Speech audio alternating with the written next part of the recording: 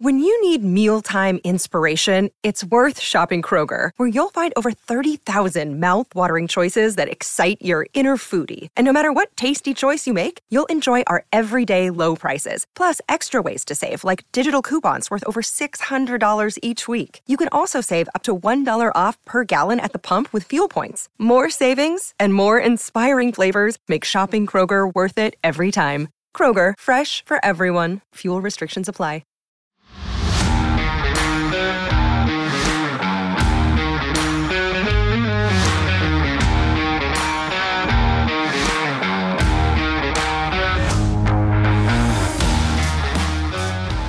What's up? Welcome into the CHGO Bears podcast presented by DraftKings Sportsbook, America's top-rated sportsbook. Download the app. Use promo code CHGO when you sign up. What's going on, Bears fans? Adam Hogue, Mark Carman, Corey Wooten, all here with you today on a Monday. Got some important things to talk about. Justin Fields, all of a sudden, number one pick is in play. But how about some breaking news across the NFL right now? Nathaniel Hackett didn't even make it through his first season as Broncos head coach after they got smoked yesterday in a game they were favored against the Rams. He is out as the head coach. Your reaction, guys? I give my first reaction is thank God we didn't hire Nathaniel Hackett. But I also feel like it's I think it's a little bit unfair to the Hackett family that not like 3% unfair, like clearly showed that he wasn't a head coach, but also the quarterback can't play, and that doesn't help a head coach, certainly one that's trying to figure it out. So I don't think you can put it all on. If Russell Wilson had been Russell Wilson, I think Nathaniel Hackett would still have his job. Yeah, I think it's a little bit on Wilson too, and they're putting all the blame on Hackett, right? Obviously, he was inexperienced at what he was doing, right? Nothing was working, and Luke Getsy, a lot of people were talking about he's going to be up for a head coaching job. And I think Nathaniel Hackett is a big reason why he won't. So they're going to look at that and say, limited experience, let's take a shot here. And Luke Getsy isn't going anywhere. I fully believe he'll be on the Bears for another season. But how about Russell Wilson? Like, people were talking about that he's one of the top 5 quarterbacks in the league. I've never felt like that. I've never felt like he's a top 5 quarterback. But I think this showcases that, hey, I don't think he was as good as – because there's some quarterbacks can play any system at all, right? I think Russell Wilson, in Seattle, that system really worked for them, and with the defense and Legion of Boom. So, yeah, it's going to be interesting to see how Russell Wilson plays next year with the new regime, new head coach, new offensive coordinator, if he's even still there. Carm, you said, thank God the Bears didn't hire Nathaniel Hackett. How about thank God the Bears didn't trade for Russell Wilson? Then were we thinking 3 first-round picks? That deal, yes, 3 first-round picks. It was all together. John Schneider was on board. Ryan Pace was on board, and it was Pete Carroll who wasn't ready to do it yet. They ran it back for one more year, and then they end up trading him to Denver. Bears get Justin Fields instead of having Russell Wilson. Just think about how different things would be right now. Think about that underlining, too, because we've been giving Ryan Pace credit on this show for Justin Fields and a bunch of other things that, are playing out this season that, Pace wasn't as – no, at least he has moments that we can look back upon that weren't that terrible. In fact, could ultimately turn out to being great. If he had hit on that one, his legacy isn't good as it is, but that would have been the ultimate parting gift, really. Crazy. That would have been bad news. Let's not forget, though, with Hackett, to me, it was pretty obvious, even in the first couple of weeks of the season, that wasn't going to go well. Russell Wilson or not, that first game, you saw the warning signs. You saw the decision to kick that field goal that made no sense in Seattle, in the elements. Like way longer than any made field goal in the history of that stadium. You had the weird stuff with the cadence where they let Russell Wilson keep his same cadence from the previous offense that he came from when they're playing the game in Seattle against his former team. It's bad news, what? Right? What? But you pay that guy all that money and you kick a field goal, right? He's your franchise player that you went out and got. You're paying him all this money. You say, I don't really trust him here. What? It doesn't make any sense. Yeah. So, yeah, it was doomed from the beginning. Can you explain, Woot, real fast, how someone who is around football his entire life, and by the way, this is not just Nathaniel Hackett. In fact, there's a long list of football coaches who do this every day, yet don't understand at times, at least, the basics of football. I don't understand how that's possible. This is what you do for your living, yet when you're put in that position, like it gets sideways. Is there any explanation? So I guess just lack of experience, and when everything is moving all at once, and you have to make all these decisions, have your input on offense, it gets lost. That's why every head coach should have a right hand man in his pocket, right, to let him know situational football. Let's do this, because sometimes people miss it, even the best of coaches. So I think that was a huge error right there, and it's really interesting to see with Russell Wilson what they're going to do next year. You know, if they want to keep him, I think they're probably going to have to give him another shot, at least one more year, and then make a decision after that. But did you guys really think Russell Wilson was an elite quarterback in your guys' mind? I mean, I think there was a time, Corey, when he definitely was up there, and I don't know if it's top 5, top 7, somewhere, but he was certainly one of the better quarterbacks in the league there for a while, for a good stretch. I think that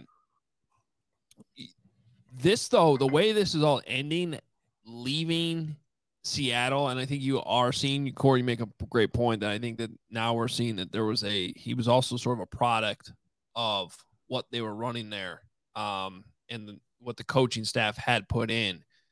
But this is so bad now after leaving Seattle that if the guy had any case for the Hall of Fame, I mean, he would have been better off just retiring than going to Denver, because this is really, I think, spoiling any case that he may have had before. From my end, we can check the tape on it. I said at the time, I never bought into him. I'm solid player, but that system was incredible. That defense was incredible. He had great weapons around him too. And I always thought he was just a little bit of an odd duck. So I just went, like I said at the time, like, Denver's going to regret this. This is not going to go this is no savior coming in there. I mean, I just remember Broncos fans thought, I mean, they reacted like we did when we got Cutler, maybe even more. They thought that the whole thing was because they hadn't had a quarterback for so long. And I get it. You're looking for the savior, but this was not it. He had the Legion of Boom, I mean, the really good years when he's performing well. I mean, if you have a dominant defense, it makes things a lot easier. That's why I'm saying, obviously, we have to address offensive things for the Bears. But if we can build a dominant defense, I think that can help Justin Fields in the offense a lot, right? Obviously, we have to put weapons around him, but a great defense masks some things here and there. And I think that's what we see with Russell Wilson, that system. And just from whisperings around the league, people that play with him, I always got the vibe that they thought he was trying to do too much, right? When the cameras are around. We've seen it this year more so than ever because social media is full in effect. But him, doing a cadence by himself, talking to himself, like, it's just really weird. And it kind of seems like, you're doing too much, and it's all for the cameras. And when he really has to put the team on his back, he's not able to do that. I don't think we've ever seen a quarterback that's regarded as high as Russell Wilson in the league have this bad of a year. Like usually, like a guy like Aaron Rodgers, right? He has an off year, and he throws 30 touchdowns and he has 10 picks. That's an off year for him. Russell Wilson has been awful. Like, there's been nothing good about it. Him, the receivers, he's got some talented receivers there. They just haven't been on the same page. So I wonder, is it going to be a thing that fully affects his confidence going into next year, regardless of the coaching staff or what weapons he has? This is going to be really interesting to see what the Broncos do, because they really are stuck. Even if they just were like, all right, let's take a bath in this contract. We're going to release Russell Wilson. It's $107 million in dead cap space. I mean, you can't do it. It would. I mean, the Bears. What are the Bears this year in dead cap? Somewhere up towards 90, right? I think it's in the 90s. Yes. Yeah. So I mean, you can do it, but terrible investment. I mean, maybe they need to do it. I don't know, but that's one player. No, they got to give him one more year. You have to. All that money invested, you have to give him one more year. But then it's like, Well, I'm with you, but so it's like, who do you either have to hire someone that you think is going to be the quarterback the guru, good, yeah. And Alex in our comments, decent idea without putting too much thought in it. Admittedly, for me, I'm saying, but he said Frank Reich, and I think that'd be a great fit. It's not a bad one. But they either got to do that, or they almost got to do like what the Texans had to do after the whole Deshaun Watson thing, which is just like hire a coach for 1 year to have the worst season ever, get the number 1 pick, and then rehire another coach next year. I mean, like because who else is going to want the job if you're taking $107 million in dead cap to reset? And they're keeping the same GM, it sounds like, in George Payton, based on the statement that came out from ownership. I'm a big fan in life of taking your medicine when you have to, and versus doubling down and making the mistake worse. So on some level, the sooner the Broncos could get out of this, and by the way, we're doing this deep dive and caring and putting our heart in this because we love our friends at DNVR. From my CHGO spot, I would try to get out of the situation as quick as possible and rebuild yourself and just realize, try to, you do a little cave process, analyze and figure out everything that went wrong and don't do it again. But that would be my advice to the Denver Broncos. I think you just get an offensive-minded coach either way. So whether you give Russell Wilson 1 more year, you try to have a guy that's a quarterback guru, give him one last shot at that because you invested so much money. And if it doesn't work after that year, you let him go. You have an offensive-minded coach. You bring in the next quarterback, whether it's free agency or draft. But I think you got to give it 1 more shot. All that money you invested. All right. Well, with the Denver Broncos sitting right behind the Bears in the tank standings, as we like to call them, let's quickly get an update at what things look like here with our tank standings.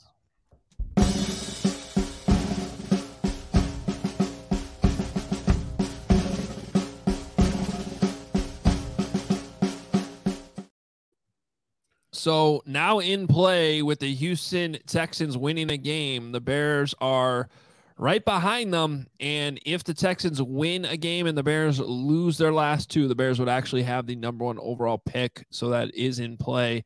That number 3 pick is from the Denver Broncos, but it goes to Seattle in that Russell Wilson trade that we've been talking about with the Broncos. And then the Cardinals last night, both losing again.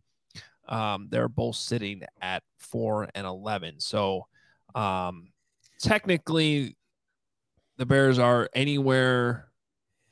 They could fall back to 4 if they manage to win one of these last 2 games, which I don't think can be completely ruled out. But that gets us to our next topic, guys. What should they do with Justin Fields? Because with that number 1 pick now in play, I think if Fields plays, you can't rule out the possibility that the Bears win one. I don't necessarily think they will, but the Lions have done crazier things than lose. The Bears were within 8 points of the Buffalo Bills there in the 4th quarter before giving up 2 late touchdowns. They were in that game. And I think if Fields plays, there is a possibility that you sort of accidentally win one. Plus, we don't know what the Vikings could potentially be playing for in 2 weeks when they come to Soldier Field. If Nathan Peterman's starting, the Bears lose out. So I think it's at least a conversation you have to have at Halas Hall. Also, of course, in the context of how is Justin's shoulder? What is he actually getting out of these final 2 games? So, Corey, I'll ask you first. How would you handle this whole situation? So, if his shoulder is okay, right, his shoulder is healthy to play, and Chase Claypool is playing against the Lions, I'm going to play him at least in the first half for sure, just to try to get some continuity with them two, right?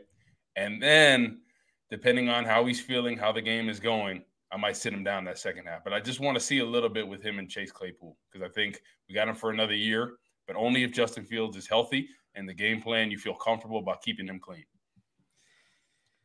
So would you underline the one benefit that I think you can find to playing Fields right now is developing his relationship with Chase Claypool, who, for the record, has a knee injury and even coming off a bye, couldn't get back on the field. So whatever Chase Claypool you could get this week, he's not going to be 100%. He's, is he good enough to get out there and play at 80? Maybe. So that's the one benefit that I can see in playing him. The other, now you have a list that long of reasons not to do it. Number one, we've all seen that the Bears are a long way away from having the talent to be able to compete at the top of the NFL. If Lovie Smith wants to give the Bears a parting gift and beat the Jaguars or the Colts, which Texans have been in a lot of close games, and you get that number one pick and you can trade with the Texans or whoever else who wants to come up and get a quarterback, that in theory at least could really set you up. The other benefits outside of just that, you can take a lot more risks with the offensive line.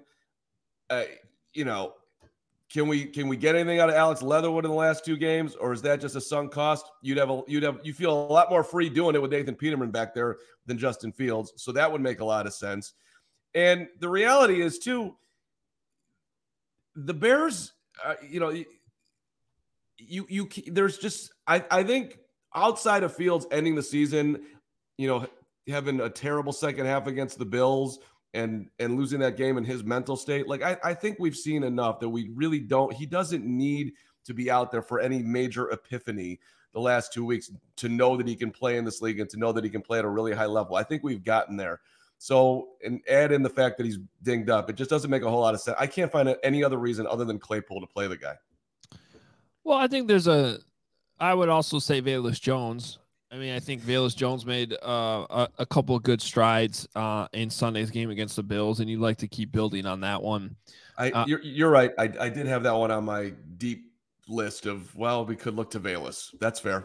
Yeah, I mean, and I just think in general, there's something to be said for getting through the entire season and knowing that you can do that. Of course, he did miss one game earlier in the season, but if he can finish it, look, I'm not going to sit here and say that the list of pros outweigh the cons, but I do think if Claypool's playing, I think it also might depend on the status of Cody Whitehair and Tevin Jenkins, and if you get those guys back, because that rewatching the game this morning, some of that offensive line play was just, it was tough. It was tough to watch, and you certainly don't want to get Fields hurt at the same time. I have to say, though, like, I'm not that I mean, there is a chance the Bears could, of course, pull off a win, but the way that they've been executing this tank, even if Fields plays, I'm not necessarily that worried about the picks. Like, I feel like the games are going to take care of themselves. They're so bad right now on the defensive end. They really can't stop the run. The Lions offense, they had a tough game, obviously, against the Panthers, but they're pretty good. They're going to put up points. And so I'm not too worried about that, Woot. Yeah, and their livelihood is on these next 2 weeks, right? They're trying to make the playoffs. It's a long shot for them, but they actually have a shot to make the playoffs. So I would be surprised if they don't beat the Bears pretty good, even if Justin Fields is playing. But yeah, it's so tough because nowadays we err on the side of caution about, like, injury wise and all this. And I feel like back in the day, we didn't used to think about things like this, right? Mm-hmm. It used to just be like, hey, you play if you're able to play. But I understand now we're trying to, like, protect our investments and things of that nature. But if Justin Fields' shoulder is good, especially for this last game against Detroit, I want to see him play. Last game of the season, I've said this weeks ago, shut him down for the last game of the season. It's outside in the elements. There's really no benefit. The Vikings are probably going to be sitting most of their guys potentially. So I don't think there's any benefit for that game. But I think indoors, right, controlled setting, I think it would be a good for him to get on the same page with Claypool, Velus Jones, if the offensive line can hold up. That's a big thing, right? Who's going to be back this week? There's a lot of variables here with Minnesota, but right now you're the 2 seed and you got Green Bay this week. So depending on seeding and the way the Vikings are looking at it, they very well may need the last week to set themselves up the way they want to. So to your point, the Bears could play Fields and you might even get some guys back healthy and Chase Claypool's running around and playing well, and they're still going to lose. I mean, I don't know how many yards, Adam Hogue, you think you could have gained against the Bears defense if you were one of the Bills running backs. But Buffalo hadn't had a 100-yard rusher all season long, and they nearly had 2. I mean, and they ran for 8 yards a carry. I seriously think Hogue could have gotten 4 yards a carry. Well, look, when your defensive linemen are getting pushed to the side, opening up gaps, and then your linebackers aren't there, and then your safety takes a bad angle or misses the tackle, it's pretty much going to go bad on all 3 levels. And that's what happened on some of these long runs against the Bills. It was really all 3 levels. It just was so bad. Quickly on the Vikings thing, though. So they're a game up on San Francisco for the 2 seed. They're technically not out of the 1 seed situation because Philly lost. I would think that that's something you would care enough about to play for. Even if you can't get the 1, just holding on to the 2, because that's the difference between being able to host the 49ers in your building, which is an incredibly loud home field advantage that the Vikings have, as opposed to having to go out to San Francisco on a long trip west. So I would definitely say if I'm the Vikings, I'm still playing for that in week 18 and kind of looking at it. Based on this weekend's results, it's so close that I feel like that's going to be on the line somehow. Seeding's going to be on the line. Well, unless they have a tiebreaker, which I don't know off the top of my head. But San Francisco's conference record is better. So, I think actually the 49ers would have that tiebreaker. So I think there's going to be something for the Vikings to play for. What do you guys think about the Vikings in their playoff run? Do you think they have enough juice to get there? Well, I'll tell you what they have. They have magic. Because I mean, at some point you got to give them credit for winning all these close games. And they keep pulling them out somehow. So, I mean, head to head, if they're playing the 49ers, I'm thinking the 49ers are a 5-6 point favorite, maybe. Mm-hmm. And yet I wouldn't be surprised if the Vikings somehow pull it off just because of the way they've been playing, but I would probably pick the 49ers in that game. Go ahead, Carm. No, I was just going to say, just to me, the NFC is wide open. Absolutely wide open. It could fall Minnesota's way. I wouldn't if you told me I could take, any one team versus the field in the NFC, I'm taking the field because you can have whoever you want. You want the Eagles? Go ahead. You love them. You think Dallas is a sexy play? Great. Even I would borderline allow you to take the top 2 and take the rest because I just think this could play out in a zillion different ways. So that's my answer on Minnesota. Yeah, I just don't. Kirk Cousins traditionally plays very good during the regular season when everything's all good, and then when he comes to the playoffs, that's what the main knock is, because a lot of people aren't even putting him in the conversation for MVP, even though his numbers are up there because of that in the back of their head. He's not clutch, so I think this could be a good opportunity for him, to kind of break from that barrier that people say, hey, you're not clutch, you don't win playoff games. But I just think like if they're going toe to toe with San Francisco, that dominant and depth at defensive line, I think makes the difference, right? I think Minnesota has 2 talented pass rushers, but they don't have the same depth that, the 49ers, the Eagles have, Dallas to give you pass rushers in waves. That's why I think they won't go all the way. And I'll tell you what, their propensity to win these close games also, I think, makes them vulnerable for a first-round loss. 100%. I mean, you just saw what the Giants were right there in Minnesota in that building the other day, and they were right there at the end, and, that 61-yard field goal doesn't go in. Who knows what happens in overtime? Washington's frisky. Washington has that good front. If that's the first-round game, I mean, the Vikings will be favored, but they'll probably be a trendy pick to lose as well. And you can't rule it out. So, I mean, that's the tricky thing about the Vikings, I think, going into the playoffs.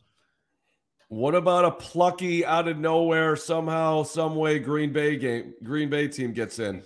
Well, let's talk about that in a moment because, yes, these Packers just getting every break possible this weekend to still be in. It's pretty incredible. But first, let's tell you about our friends at Chi-Town Cornhole, the #1 cornhole provider for Chicagoland and Illinois since 2007. Our signature box-style design can be digitally printed, covered in vinyl, and painted. The cornhole boards come with built-in drink holders that are recessed on the back, LEDs that light up the hole and exterior, handles for easy carrying, and handcrafted scorekeepers. They are a veteran-owned and operated company. They can ship anywhere and offer local pickups.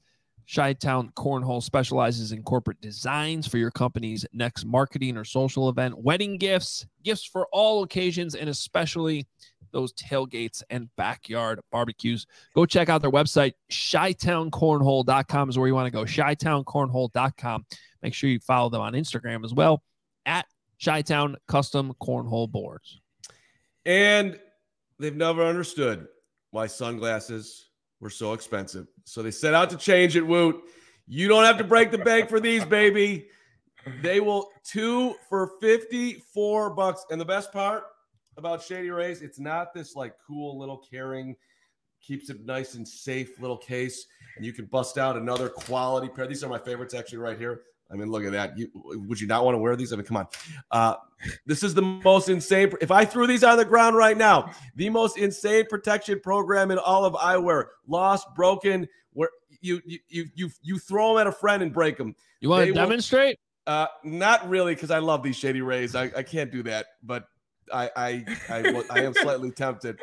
But if you did, you'd get this pair right back. Drop them off a cliff, lake, anything. The Shady Rays takes care of you. And Lord knows, in the history of sunglasses, we all lose them. So listen, exclusively for our listeners, Shady Rays, deepest deal of the season. Use the code CHGO, 50% off. That's a 50 for 2 or more pairs.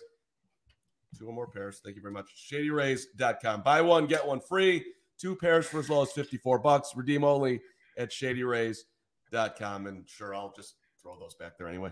Oh. We got Top Gun and we got Terminator. I'll be back. Right. To the chopper. Yes, let's go. Awesome. I'm ready to fly that plane right now, Woot. Yeah. All right. Well, and then you got Terminator, man. This is a good transition to the Packers. Okay. So my office here at home, as we are remote today, also doubles as a guest bedroom in our house. Okay. And my family from Wisconsin, my brother-in-law is a Packer fan. They are here. They're staying in this room. And right before we got started today, guys, I peeked. I could see in the upper corner of my background, I got all this stuff behind me, right? And I noticed something that was off. And I have no idea. It was a great prank attempt because I don't even know how I saw it, but I did. But this was sitting right up there.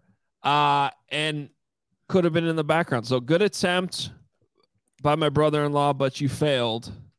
Unlike the Packers did yesterday. The Packers did not fail. They got another win, an impressive win in Miami. Why does it seem like year in and year out when you count out the Packers, you're like, oh, nothing's clicking on all cylinders. You know, they're not going to make it. Aaron Rodgers always makes a push, regardless of who he has. Yeah, I didn't even think he played that well yesterday. He didn't, but they find a way to win. Like it seems like every time toward the end of the season, they find a way to get dubs when the game's online. I just want to give. I don't really want to give, but I am going to give Aaron Rodgers a drop of credit because when this thing went sideways this year, he could have checked out. And in some ways, he's been a pain in the ass in a leadership role as he always has been. But he also, at the end of the day, the Packers somehow get there. And he even when it was looking as terrible, he kept his eyes on the prize that like we're still in this thing despite our record. And now they're still playing meaningful games and the huge one this week with Minnesota. So he deserves some level of credit. I just don't get it. I mean, like he was seriously not good in that game yesterday. He was late on throws multiple times, interceptions. And yet, I mean, I guess you credit their defense. I don't think the Dolphins scored in the second half, and that certainly is what got it done. But the Packers are hanging around. They still have a chance to get in. They needed like 4 different things to happen on top of winning their game this weekend to stay alive, and all of those things happened. So somebody's looking out for Green Bay. And I think all they need to get in now is to win their last 2 games and have Washington lose 1. Yep. And that gets Green Bay into the playoffs. And by the way, could potentially set up a first-round matchup against the Vikings. And they could shock them too. Yeah. It's yeah. Go ahead, Carl. No, I was just gonna say. I'm sorry. Just the Commanders have the Cowboys at home. That game's gonna matter. Dallas is better than Washington in every scenario. So never count out Taylor Heineke, baby. He's like Josh McCown, baby. They believe in him. They do. He wears a different pair of Jordans or Air Forces that are customized every week. He's got the swagger, man. He got that swag. So never count him out. And by the way, Tua was terrible. What was going on there? Like, just 3 straight drives with an interception. Yeah, it's been up and down for him because at times he looks really great. You see some of the balls he threw in that game, you're like, okay, great. And then all of a sudden, back-to-back drives where he just makes poor decisions. So it'll be interesting to see what they do with him next year if they don't make the playoffs this year or they find a way to not make it. So it seems like they probably will, but I wonder if they're going to look other direction for quarterback because that's been the big knock on him. Like I'm not really buying Tua. He's got good receivers, but yeah. I mean, think about how good that dude looked against the Bears. The guy was like, I mean, who doesn't look good against the Bears? Though? I got it. But it was like, oh my God, it's coming out on time. I'm trying to think of a quarterback who has ridden the he can or he can't ride that Tua's been on. Like rookie year, going into it super excited, watching him play. Oh my God, he sucks. This year coming out, Tua could be a top 5 quarterback in the NFL. Get to the end of the season, yeah, they probably got to move on from Tua. I mean, that is a significant roller coaster that's been going on in Miami. Yeah, I don't necessarily. Imagine if Justin Fields had those type of weapons, Jalen Waddle and Tyreek Hill. Oh my goodness, it would be scary. I said that during the game as I was watching that because I was just like, this is it's. And that was before the interceptions, but I was just sitting there thinking like Tua throws with anticipation, which is great. I mean, this is something he does better than Fields, but I'm still sitting there going, imagine if this Dolphins team had Justin Fields right now instead of Tua. Like you wouldn't be able to stop them. There's no way you could cover all the speed that was on the field at any given time. It just wouldn't be possible. And that would be just not fair at all if Justin Fields had 2 fast wide receivers like that. Same with the Eagles, right? You look at Gardner Minshew. What does he have? He has Smith and Brown. They go up and make plays, right? 50-50 balls. They're coming down with it majority of the time. We don't have that, right? Gardner Minshew comes in and he has guys that make plays for him. So that's why, man, if Poles can surround Justin Fields with a true number 1, right? If Claypool comes along next year and we have Darnell Mooney and Cole Kmet really takes off in the red zone, it could be really scary if we have a dog at number 1 receiver with Justin Fields. Yeah. Then how are they getting that guy, right? Trade. You got to trade. Which, I mean, that's the thing. Like, you got to give up so many assets to get him, which they don't have, and which continues to go. The timeline for this is not going to be overnight. And also makes me, when you look back at everything that's happened, I love Jaquan Brisker. I think he's going to be a staple for the Bears for years to come. But when you look at the Chase Claypool, George Pickens, Pittsburgh Steelers whole calculus that went on, it's painful. It just straight is. So that is not going to go down as a gold star for Ryan Poles in year 1. Yeah, I can't believe that because George Pickens had first-round talent. He was like a top 10 talent. Before that injury, you knew he was going to be 100%, when it was all said and done. So at the second round, such a value there. He's probably going to be a superstar if they can get figured out with Kenny Pickens and company. But yeah, I would have liked that. That would have been a great situation, for this year and then going in the future. Well, let's talk about what the Bears do have right now and what they can still get out of these last 2 games beyond just Fields. Let's start with Velus Jones, though. I got done rewatching the game this morning. It was, if you take out what he did in the return game, which I'm not trying to take it out. I'm just talking about from an offensive wide receiver perspective. The return game stuff is good and it's encouraging, although he did muff that last kick, which I didn't like to see. And it cost him some yards on that last kickoff, and that does count. But just in the wide receiver game, he had that nice catch downfield, which he actually made a nice adjustment to and kind of made a sliding catch on it. So, good job by him. And he had two guys trailing him, which shows you the speed that he has. And a nice job by Fields, I think, to put that out in front of him where he could go get the ball, and the DBs trailing couldn't make a play on it. So I thought that was a good play by both of them. And then otherwise, just another short catch in there. But, is that enough to make you feel better? I think, if this was week 1 or 2, and this was like the early flash you're seeing from Velus Jones, I'm like, okay, that's okay. That's a good start. We can build on this. So I guess that's one thing where I am curious, can they get more out of him in these last couple of games? Are you buying what Velus did in that game the other day against the Bills? I think it was great progress, right? Because we've been really tough on him. His hands, not being able to catch the ball. He had 2 catches in that game. The one was great, the deep ball from Justin Fields. So it was great to see that. I think, it's like slowly getting on the good graces of the coaches, right? I think they were like, okay, this is the guy that we went after, right? A guy that has speed, that can beat 2 people. His hands have always been questionable, even in college. So I think that's something he's going to have to work on in the offseason. But I think it buys him some more time here, I believe, right? If he can have another strong performance this week against Detroit, and then the last game of the season too, have another strong performance, good returning, I think it buys him another year. And just imagine, Davante Adams. I'm not saying he's going to be Davante Adams, but early on in his career, he could not catch the ball at all. Aaron Rodgers was frustrated with him. The whole organization was. They were, he wasn't in their good graces. So maybe this could be a situation where Velus Jones finishes strong, works on his hands in the offseason, because we know he has all the physical tools. Then maybe he can be an option next year in the offense and returning. I'll give you 4 things that you can like about Velus right now. Starting number 1 with the athletic talent, which is undoubtedly there. This is an NFL level elite speed guy. So he does have that, which is not falling off of every tree. So there's that. There's also, which stood out to me last week, and Adam, I don't know if you've noticed this too. You probably have. In the locker room, things have gone, not great for Velus this year. He is having fun in there. It doesn't seem to bother him. He's the last week that I was up there, he was talking to literally everyone. And if I'm that guy and I'm having that year, I would be demoralized. And he's not. There is a belief in that he has that I think actually matters, because you got to be able, you got to have that muscle if you're going to keep going when things aren't going your way, and he's got it.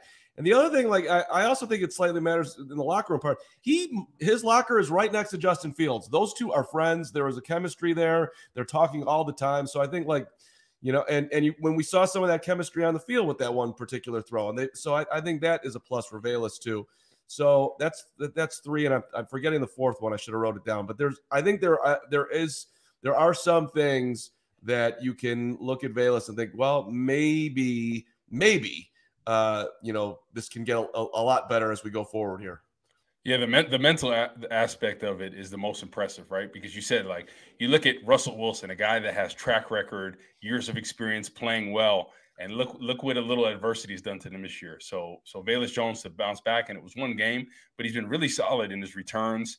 And if he could bounce back from this, I think he could do anything. And I think that's half the battle of being an NFL player and being around for a while, is mentally up here. So I think that's a good sign, right? You talked about it. All the tools. It's about him catching the ball, getting a rapport with Justin Fields. But who knows? I think this definitely bought him some time, and especially if he capitalizes these last couple weeks. Yeah, look, there's some resiliency there that I think is impressive.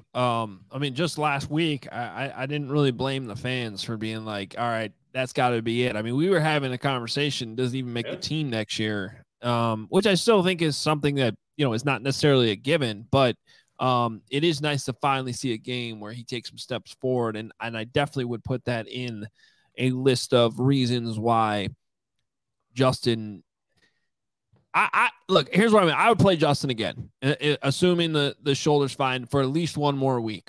I think there's enough to get out. And again, I go back to the matchup. I go back to the success Fields had against the Lions earlier in the season, some of the opportunities there for him to have success in this game, and also the fact that it's indoors on a fast track again. If these two games were reversed, I don't know if I'd feel the same way about playing the Vikings at Soldier Field this week. And I don't know that I'll be there next week. But for this week right now, assuming that shoulder's okay, I think that you play him at least one more time. Let me just respond to Jailbreak, and I want to get Woot's reaction to what you just said. But I'm not saying what he does in the locker room matters if he doesn't do anything on the field. But when you see what he's acting like in the locker room last week, and then he comes out and makes his best play of the year, and basically the only play in the second half where the Bears did anything, then you can add the two together and say, okay, maybe there is something there. That's kind of how I get there. But so I just wanted to close that up. Go ahead, Woot. Yeah, I think it'd be great if he can be an option next year as a deep threat, right? Everybody wants a speedy receiver that can beat you deep, right? Who knows? He maybe could be that guy. But I agree with Hogue about Justin Fields. You play him if his shoulder's good, indoors in a good situation, right? And last week, I think you sit him, especially if the Vikings, have something to play for. The Darius Smith, Daniel Hunter breathing down their neck. They're going to be ready to go, especially with this O-line that we don't feel great about. I think you play him at least one more week because I think it's a better matchup for the Bears rather than against the Vikings. Well, and I think another thing that's sort of interesting about this is Dante Pettis has done a pretty good job in the punt return game as well. Yeah. But to me, you can't really, assuming you're going to add a couple dynamic wide receivers to this team somehow and have Claypool in there too in a role where he's a starter, you can't carry two wide receivers who really all they do is return. You know what I mean? Like you can afford one. Like to me, you can always have one spot for if he's really that good of a returner. I mean, that's kind of where it ended up with Hester. They tried to get him in there at wide receiver. They tried, and it just got to the point where like, okay, you're the returner. We can carry a roster spot for you because you're so damn good. Same thing with Cordero Patterson for the most part, right? That's sort of what that was. But you can't have two of those guys. You can't have two roster spots allocated to guys who only return. One is the punt returner, one is the kick returner. If I had to pick right now, I still think that actually makes Dante Pettis more vulnerable than Velus Jones. That's an excellent point. And I like Dante, and he's been, I would say, borderline great stepping in as a punt returner. Extremely reliable. However, Dante, with his skill set, he can't have the drops that he's had, and he's had too many of them. So that's another good guy in that locker room, but I think you're exactly right. He's 100% in a vulnerable position depending on the offseason. The other thing with Velus, too, look, if the Bears had a ton of talent there, guys like that, he'd be vulnerable. But the fact of the matter is they don't. So, and they're still in their growth period. To move on from him at this point or give him away for nothing just doesn't make a whole lot of sense. Yeah, why not in the last 2 weeks just give Velus Jones a punt return as well? You have nothing to lose. We're not trying to win these games. It's almost better if we lose, Yeah. Give him the opportunity for all the return roles, for wide receiver, what he can do. And if you feel better about his hands these last 2 weeks, then we know we have a kick returner and a punt returner. So that makes Pettis expendable, right? And then all of a sudden he works on his hands. Then he can be a gadget guy, go deep for next year potentially. Corey, let me ask you, that's an interesting idea, and I don't disagree, but I also feel like if you're Pettis, how would you receive that as a player? Because he's done nothing but help the punt return problems that existed earlier in the season when you had Velus back there. Yep. He's done such a good job. He had another couple nice returns on Sunday against the Bills, and if they were just to come in the special teams meeting this week and be like, hey, Velus, we're going to have you do punt returns too. Like, I'd be pissed if I was Pettis. Yeah, but they do that all the time, like for any position. Like literally they do that, especially when you're not making the playoffs. It's strictly evaluation. So, I understand people would feel a certain type of way, but that's how coaching staffs do it because they're not worried about your feelings. They're worried about evaluating for the next 2 weeks. And I think it's a fair point if they said, hey, Velus, it's your show these last 2 weeks. We got to see what you can do. And just put it out there in the special teams meeting. And, hey, people are men in this league, and they understand that you got to evaluate. And so and whatever, it doesn't matter, I guess, at this point, but you're not worried about how that resonates in the locker room too? I don't think so at this point, because literally, we could be potentially playing Leatherwood at different positions. We're just trying to evaluate guys, you know. So in a season that it doesn't matter if these last 2 weeks meant something to make the playoffs. Oh, hands down, you play Pettis because you feel more comfortable with them. But at this point, it's almost better if we lose. Like, we have nothing to lose at this point. Yeah, Carm, I think we're past that point with the locker room. Seems like everyone in that locker room understands exactly what this is and what's going on. Right. No, I get playing it. for their livelihoods these last 2 weeks. Some guys like Travis Gibson, if he balls out in these next 2 weeks, or it could be an option to bring him back if they feel good about him. If he has dominant games or something like that. Yeah, I get it, and I think the conversation with Pettis is, if they did that, Dante, you've been fantastic. You have nothing more to prove there. We do want to take a look at Velus, because we are obviously making an evaluation there, but this is not a negative on you in any way, shape, or form. And I think you've put on tape to the rest of the NFL as well, if you're not here, that this is something that you can absolutely handle. So thank you for what you've done. I mean, that's the conversation, right? Yeah, 100%. Yeah, they would definitely tell them that. Yeah. All right. I want to talk about the O-line before we get out of here too. So we got that coming up next. Also want to make sure though, that DraftKings is the place to go for all of your football betting. They are an official sports betting partner of the NFL. It is our go-to when betting on the NFL this holiday season. Right now, new customers can bet just $5 on any NFL team to win their game and get $150 in free bets if they do. Check this out right now. Everyone can earn up to a 100% boost with DraftKings stepped-up same-game parlays. Go to the DraftKings Sportsbook app, place a same-game parlay, and combine multiple bets like which team will win, player props, point totals, and more. The more legs you add, the bigger the boost, the bigger your shot to win big. Download the DraftKings Sportsbook app now. Use code CHGO. Place a $5 bet on any NFL team to win their game and get $150 in free bets if they do. Only at DraftKings Sportsbook with code CHGO. Minimum age and eligibility restrictions apply. See show notes for details. And Bears fans, you've got the best coverage of your favorite teams right here at CHGO, but it is time to get fitted out in the best sports gear around. You know what I'm talking about? Foco. They got you covered from Soldier Field all the way to your living room. The hoodies, the slippers, signs, bobbleheads, everything in between. We warmed up our friend Austin with the Big Bears hoodie that was sweet. Check out all the apparel from the leader in sports merch and collectibles. That is Foco.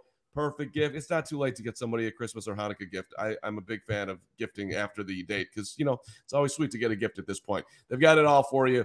Go to foco.com, FOCO.com, and click on the link in the description below. Do that as well. For all non-pre-sale items, you can use the promo code CHGO. Get yourself 10% off. Great stuff over at Foco. All right, Lawrence is back with us today, and he asked first of all, Lawrence, how was your Christmas? L-Train. We did pretty good here in Lawrence land. I'll say this: it was kind of so I went a little nuts on the Black Friday sale at the CHGO locker, and so it was a little weird to be with my family last night, and I pretty much gave everyone CHGO gear. I felt a little. I was like, "Yay! You gotta support the company," but it was kind of funny. It was like 4 different people getting CHGO things. It was funny. So we put a poll on YouTube asking if the Bears should shut down Justin Fields for the rest of the season. Right now we've got 118 votes, and yes, 80%, just barely leading, 54% to 46. Wow. Okay, so pretty close. Everyone, go hit the like button and then go vote for it. And we could check up on this one last time before the end of the show.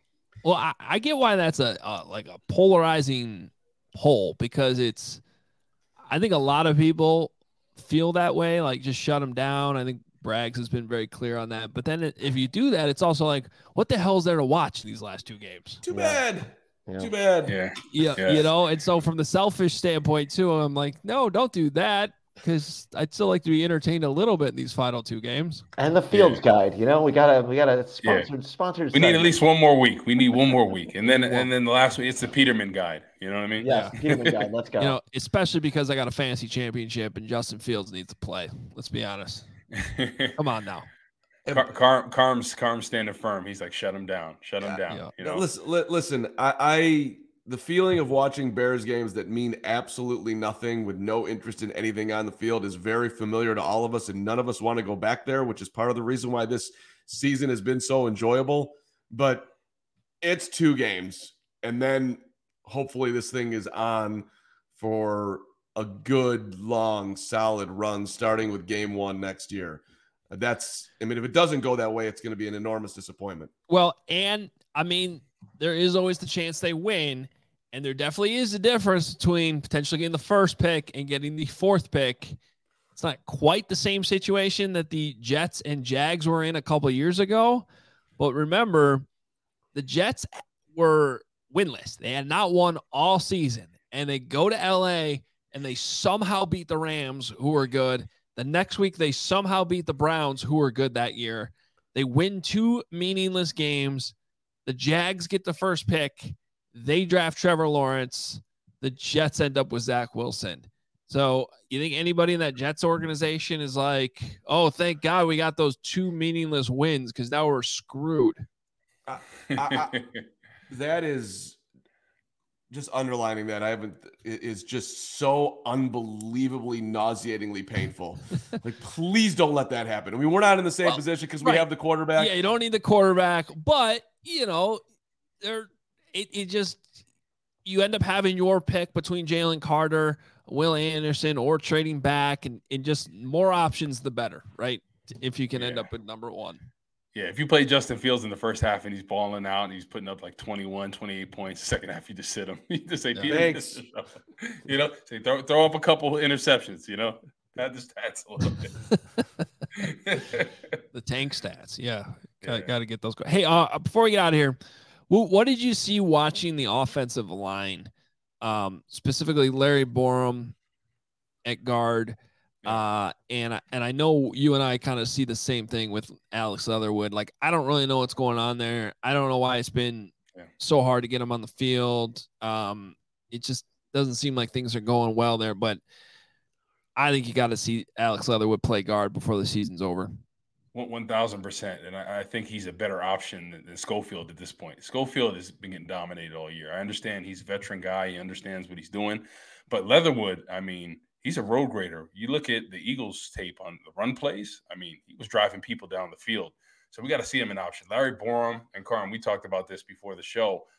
I don't think he has the strength for guard, right? And early on the goal line, he gets destroyed on and holds the defensive tackle. I don't even think that was a hold. I just think he got just demolished. Yeah, he literally low man wins, and your highest can be on the goal line. I'm like, come on. That just further shows why he shouldn't play guard. Leatherwood, I truly believe, would have driven that guy towards the back of the end zone. He is a strong dude, especially in the run game. You have nothing to lose at this point. Why not give him a shot at guard, right? It doesn't look like an option at tackle, just like Tevin Jenkins the year before, left tackle. Now he's a right guard. Leatherwood, let's give him a shot, right? And then all of a sudden, if you feel good about that going into the offseason, you have an option at guard. And Tevin Jenkins, hopefully, if his neck is okay, he's the right guard of the future. So then, we got Braxton Jones as well. So we feel a little bit better about that offensive line in a couple of positions. It was a 10-yard penalty for being bad. That's what that's huge. Like we're on the 2-yard line, 1-yard line, and then all of a sudden, you're first and goal at the 11, 12-yard line. Come on. Well, I'm being serious now. I don't think it was a hold. I agree. You watch it, and I don't think he held. I just think he got demolished, and so I thought the touchdown should have counted. But at the same time, when you're just grading him for that rep, you're going, well, either it's a hold or, as Brandon says in the comments, he got bulldozed. So that's a double minus in my book. Regardless, it's just a bad rep. And certainly points. It seems like they've been so high on Larry Borom from the beginning of the season, and I feel like they played him when he got dominated at times. And I told you from the beginning, I thought Riley Reef should have played day one, right? I thought he was a better option. He's a veteran guy that can hold down the right side. Early on in his career, he played left tackle, but he's not there. But I thought, in a situation where you're trying to get the best 5 out there, I thought Riley Reiff was that best 5 at right tackle. Well, what was interesting too last week is that when they figured out that Borum was scuffling along, here comes Dieter Iceland, and Alex Leatherwood, we're not thinking about you. So maybe they made their decision there. I don't know. Yeah, that I thought that was interesting too. But Dieter's been on the team for a few years now, and maybe they're just trying to get him, reward him with some opportunity for all the work he does. Yeah, you got to give Leatherwood a shot these last 2 weeks. Like, you have to, just to see, like what you have there. Because if not, then we have a lot more options that we need to figure out in the offseason for offensive line. All right, let's take a look at the super chat as we get out of here with the Duke.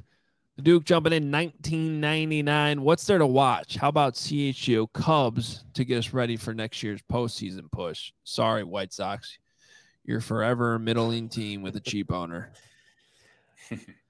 I don't have much of a response, although you can still watch us. We're still going to be here. CHGO Bears, no matter what. Listen, I'm all for CHGO Cubs and CHGO White Sox and CHGO Bulls and CHGO Hawks. But the most exciting thing coming up this offseason is the Chicago Bears. This is like, you want to be here, Duke. Come on. We're building an empire. That's what's going on here. By the way, Mary. And if we are doing the Cubs versus Sox thing, I'd still bet on the White Sox having a lot more entertaining season than the Cubs at this point. But we shall see. I think this will be the most exciting free agency we've seen for the Bears in a while, right? Because there's so many needs that we need to fill. There's a lot of money, a lot of draft picks. There's going to be a lot of breakdowns of different players, from defensive end, defensive tackle to the offensive side of the ball, potential scenarios in the draft. Hogan, I told you, there's a guy I've been looking at too, Miles Murphy from Clemson. Active hands, man, like NFL ready type of hands. And, I was really high on Will Anderson. Now I'm looking at him like, this could be an option. We talked about potentially getting the first overall pick, trading back maybe. So there could be some options there because I feel good about him. But Jalen Carter, I'm watching more. I was on the treadmill and I'm watching Jalen Carter, Will Anderson. I'm watching Miles Murphy. And I'm thinking about this Tampa 2 and the matchup. And I think I was high on Will Anderson because I think he could be a dynamic playmaker, but I rescind that. I say Jalen Carter. 3 technique. I do. His burst off the ball. And if you look at the Tampa 2, right, a true Tampa 2, it's usually the matchup one-on-one at 3 technique against the guard, and especially in the run game, getting that penetration at 3 technique, it really destroys everything. You talk about that outside zone run that we struggle with, inside, knocks out everything. So I think Jalen Carter, if he's available, I changed my mind. I like Will Anderson as well. I'll be happy with him. But I think Jalen Carter, that's the engine that runs this. You look at the years of Will, Tommy Harris, Henry Melton, Warren Sapp, when he was in Tampa, in that dominant defense. So I got to go Jalen Carter now. I've changed my position. That's awesome. All right. Well, and like Flu said last week when he was explaining all this, you get that dominant 3 technique, you're probably gonna have a matchup advantage because if they're putting all their money on the tackle position, then you're probably gonna have the matchup against a guard that you like most weeks, and that's where the how do you put it, the engine that makes everything go. Exactly. And if you look at it real quick, so usually in pass rush situations, right, when we played under Lovely and Marinelli, that 3 technique is usually away from the slide, right? So that way he's one-on-one on the guard. So it's your time to shine, literally. Like that's why the 3 techniques in this scheme can get double-digit sacks easy, if you have a dominant guy. So Jalen Carter, I'm hoping we could pick up him or depending on what the situation would be. But I feel really good seeing his tape. I mean, it's very hard to find really good 3 techniques in that Tampa 2. I mean, let's just hope that you cannot go wrong with whatever they do. No, you can't. I don't think you can go wrong with any of those guys. Yeah. I think they'll be great options. No, I love you moving to Carter, and I think we should document the days here as we get towards the draft to see just how many flips that we can make in between then, and like who else pops up and who gets it right. We won't know that for many, many years. But to me, like biggest home run is how many assets can you get out of this draft? How much can you spin this pick into? Like we got whatever, Jalen Carter, Will Anderson, whoever, and we got this because we were able to move back, and we're looking for win-win-wins. That's what they need, clearly. Maybe Marcus Davenport in free agency. Ooh, okay. Yeah, that's interesting. All right, well, good stuff, Corey. We appreciate it. Thanks for being here, and we are gonna go for the day, but we're pretty much back on a regular schedule. Bears back to a Sunday game this week. Carm and I will be back tomorrow at noon with Nicholas Moriano in studio, as well as we start to look ahead and maybe have some more clarity too on what the Bears want to do and how they feel about this same conversation about Fields. And Matt Eberflus talking to the media here in about 45 minutes, I think, at House Hall. So there could be some more news today, and at least we'll have a better idea who's healthy, who's not. But a lot to figure out this week. Make sure you hit that like button and are subscribed here on the CHGO channel. Smash the like button, hit the notification so you know when we go live, and make sure you check out allchgo.com. Become a diehard if you're not already. We got some special things coming up for you too, for all the diehards out there. And the conversation continues as always in the Discord channel 24/7. All right, guys, appreciate it. We'll see you later, and we'll talk to you tomorrow at noon.